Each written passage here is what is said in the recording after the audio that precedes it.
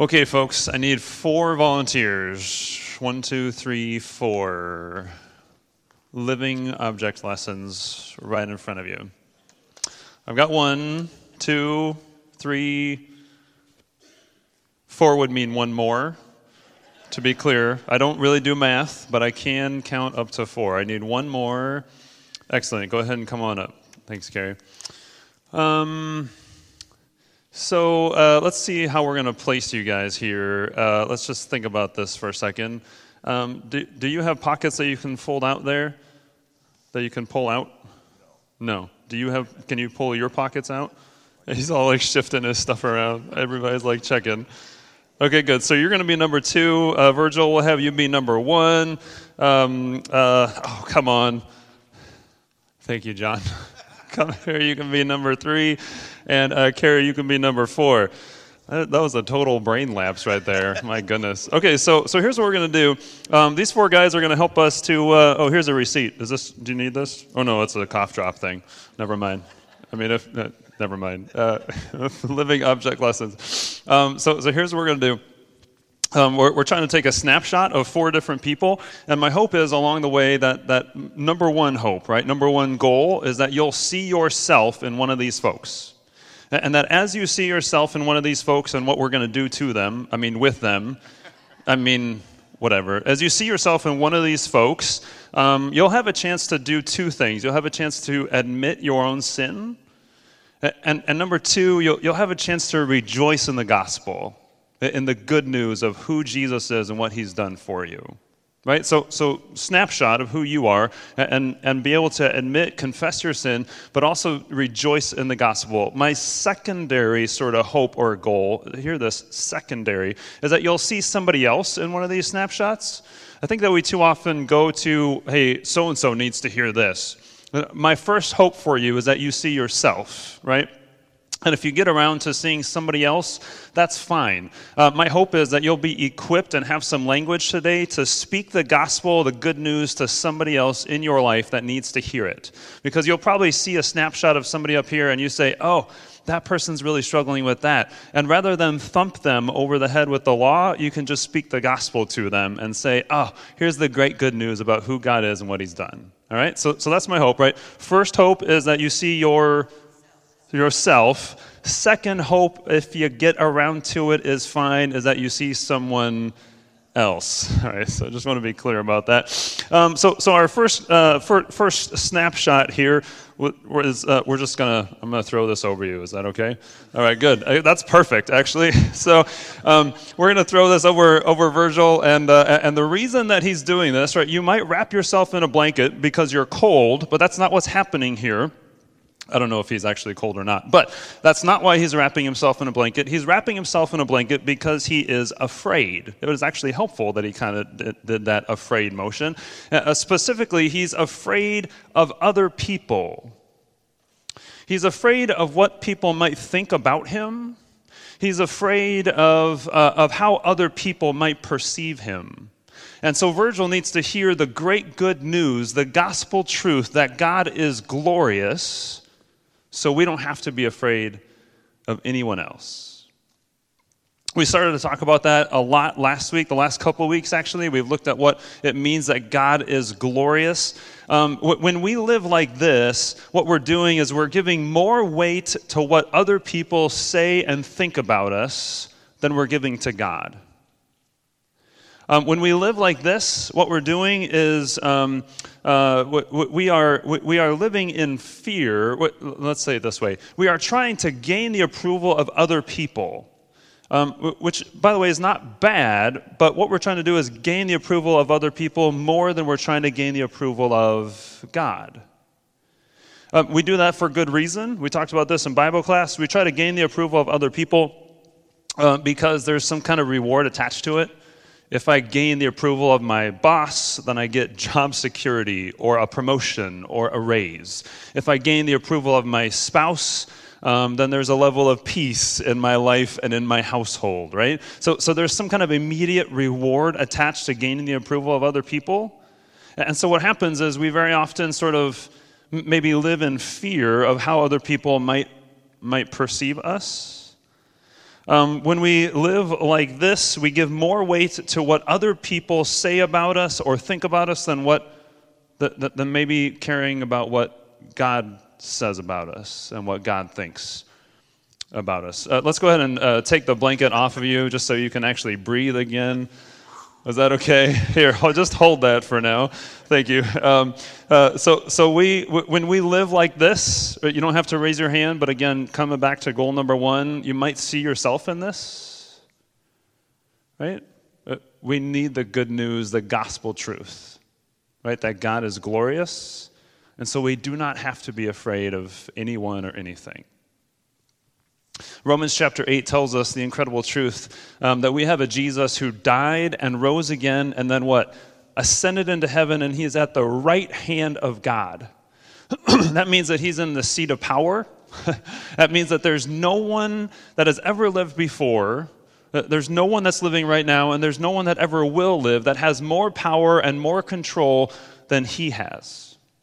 It means that Jesus is the greatest being ever.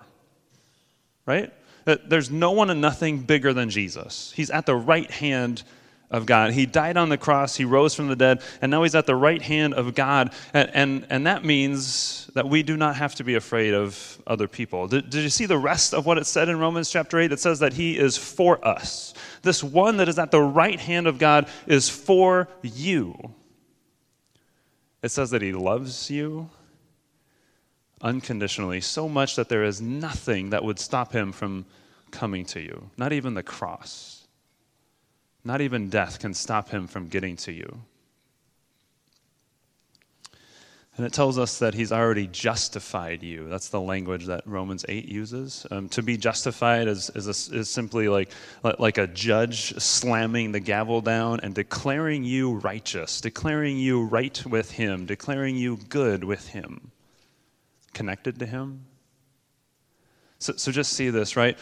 Anytime that the fear of man, that the fear of people begins to raise in our hearts, anytime that we begin to desire the approval of people around us more than we desire the approval of God, the great good news for us, the gospel truth, is that God is glorious. There is no one and nothing bigger than him. And that means that we do not have to be afraid of other people. Amen? There's 3 more objects, so don't take that amen as though we are done. Second guy, that's good. You've got the pockets hanging out there, and would you just kind of slump your shoulders and stick your hands out a little bit? Good, that's perfect. What Pat is struggling with is the good news that God is good, and there's nothing more satisfying than him.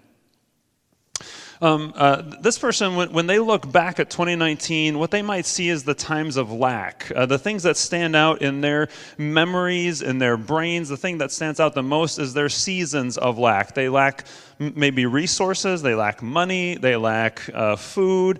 Maybe they lack some kind of ability or capacity to handle the problems or the struggles in front of them, right, that they have right now. So this person is struggling with some kind of lack. And when we live like this, we very often always have kind of an if only. Have you ever had that? Like life is really not that bad, but you kind of say, oh, if only I had this, then life would be just a little bit better. If only I had a little bit more quiet. If only I had a little bit more chocolate. If only I had a little bit more fill in the blank, right? If only I had a little bit more, then life would be just a little bit better. When we live like this, we're constantly trying to grab a hold of more because we just kind of have this thing that says, we have these earthly and worldly desires that wants more, and so we try to grab a hold of more money or more food or more sex or fill in the blank, right? Whatever we sort of search for and try to grab a hold of, we just try to grab a hold of more when we live like this.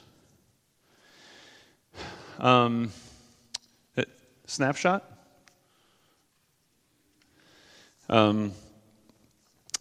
We need to know that God is good, so there's nothing more satisfying than him. Just see the language in Romans chapter 8, right? Romans chapter 8 tells us that God did not spare the thing that was most precious to him, his one and only Son. And that since God did not spare his one and only Son, will he not also give you all things? Right? It's kind of this language from the greatest to the least. One commentator said it really well. He said, it's like a man buys a car, a really expensive car, and he drives it once, but when it runs out of gas, he leaves it on the side of the road because he doesn't want to spend the money for the gas. Right? I mean, it's just kind of a silly thought if we really think about it. This is what God, this is where the good news comes in, right? Because God buys the car and he spends the money for the gas. God gives everything to buy you. Will he not also give you things that you need to get through daily life? So look, in the seasons of lack, in the seasons when we just want more, in the seasons when we turn to worldly things, earthly things, instead of to God, we need the good news gospel truth that God is good and there is nothing more satisfying than him. Amen?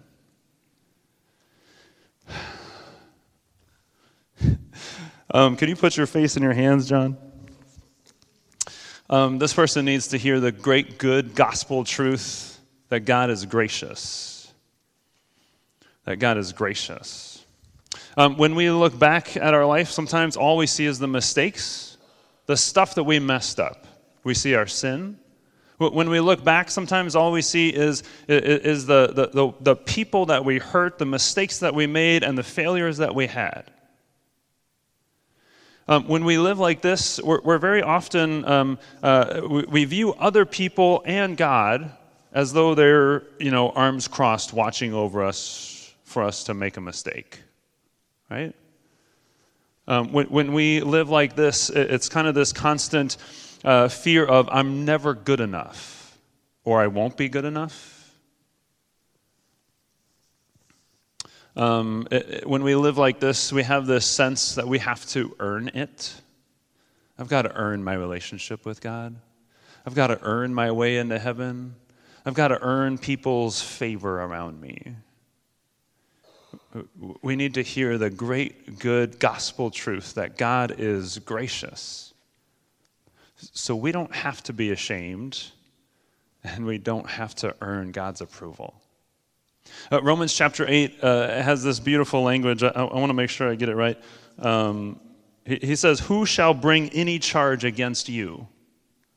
Who shall bring any charge against you? That's what the Apostle Paul says in Romans 8. Who shall bring any charge against you? That's incredibly powerful language because it's kind of this thing of, Paul is saying, look, who's going to go into the presence of God and point their finger at you and say, look at what they did? And Paul's drawing that out because nobody's going to have the audacity to do that for a couple of different reasons. Number one, God's already forgiven all those things. He's wiped them clean. He's given you a clean slate. He's already announced you justified and right and good with him. The second reason is because of who's standing at the right hand of God.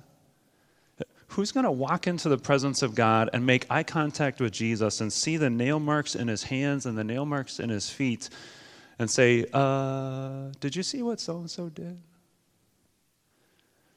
Nobody can accuse you. Nobody can call you guilty. Nobody can heap shame on you because God is gracious. He's already forgiven those sins. He's washed them clean. God is gracious, and so you do not have to be ashamed. God is gracious. You do not have to earn his approval. He's given you his approval through his son, Jesus. Amen? Fourth one, you got this by default because you have longer hair and none of them have hair.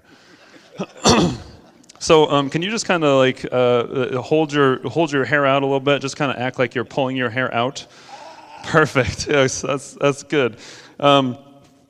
This person needs to hear the great, good gospel truth that God is great, and so we do not have to be in control, and we don't have to worry. This person, when we live like this, we are trying to control things, and we realize how little control we actually have. You ever had one of those moments where you're like trying to arrange everything and getting it all in order, and you realize as you're doing that, this is a futile effort because there's so many other factors out there that we can't control. Everything is out of my control. When we live like this, we are trying to be great because we think that we should be. We put a lot of pressure on ourselves to perform and to do great things because we're not sure that anybody else can be great. Or maybe not as great as me. I mean, we don't really have that kind of prideful spirit probably, but there's something in us that says, I've got to be great in this moment. I've got to be great for this person. I've got to be great for this situation. When we live like this, we're probably experiencing the tribulation and the distress and the persecution and the famine and the nakedness and the danger and the sword that we saw in Romans chapter 8. When we live like this, worry upon worry upon worry is heaping onto our hearts. And boy, do we need to hear the gospel truth that God is great. So we don't have to worry. We don't have to be in control. The language in Romans chapter 8, right, is that Jesus died and he was raised to life. There's nothing greater than that resurrection morning. There's nothing greater than a God who has power over the most powerful things, over sin, death, and the devil. Right? There's nothing greater than a God who does great things throughout the course of history on Easter morning, and we're about to hear some of those great things in just a couple of minutes when we share our God sightings. There's nothing greater than a God who does great things consistently in the world that we live in. God is great, so we don't have to be in control. We don't have to worry. We don't have to pull out our hair because we can trust in him and his greatness.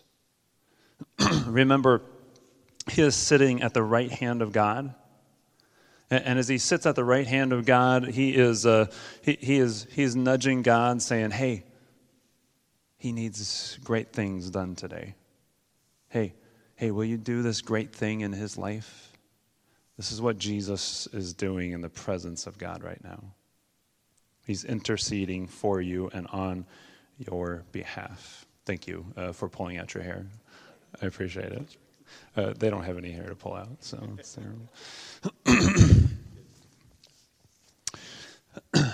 two things, right? To come back to goal number one, snapshot of yourself.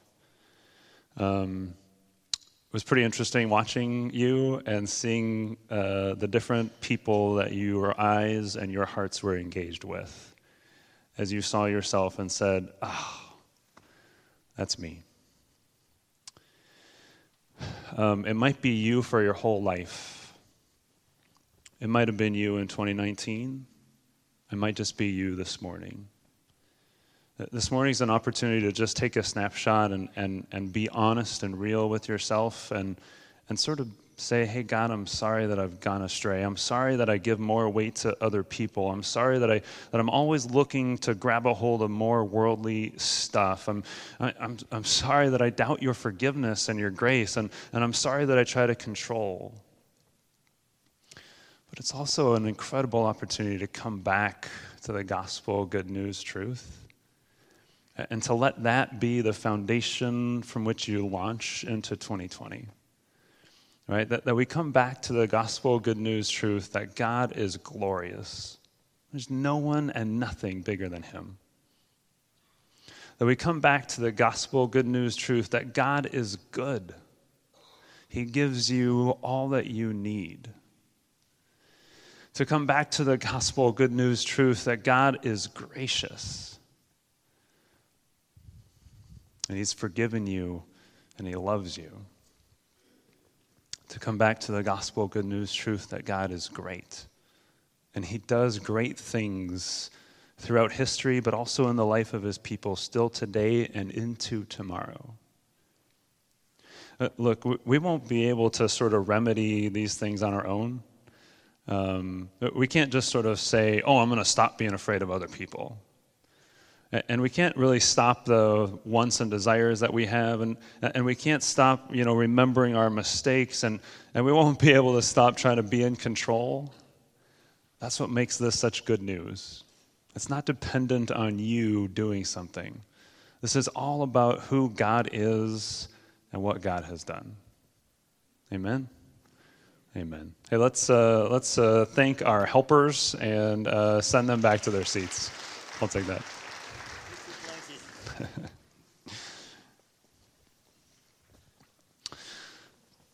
Let's say a word of prayer, and we'll just thank God for the great good news of His love. Lord Jesus, we are so incredibly thankful for the opportunity to hear the gospel truth, to hear the good news that you've been working since the beginning of time, the good news that Jesus so clearly shows us, and the good news that we can live in each and every day of our life. We thank you for your grace. We thank you for your goodness. We thank you for your greatness. We thank you for your glory. These are things that give us hope. These are things that lift our eyes. These are things that change us and the world around us. And so we thank you, we praise you for who you are and all that you have done. In the name of Jesus, all God's people said.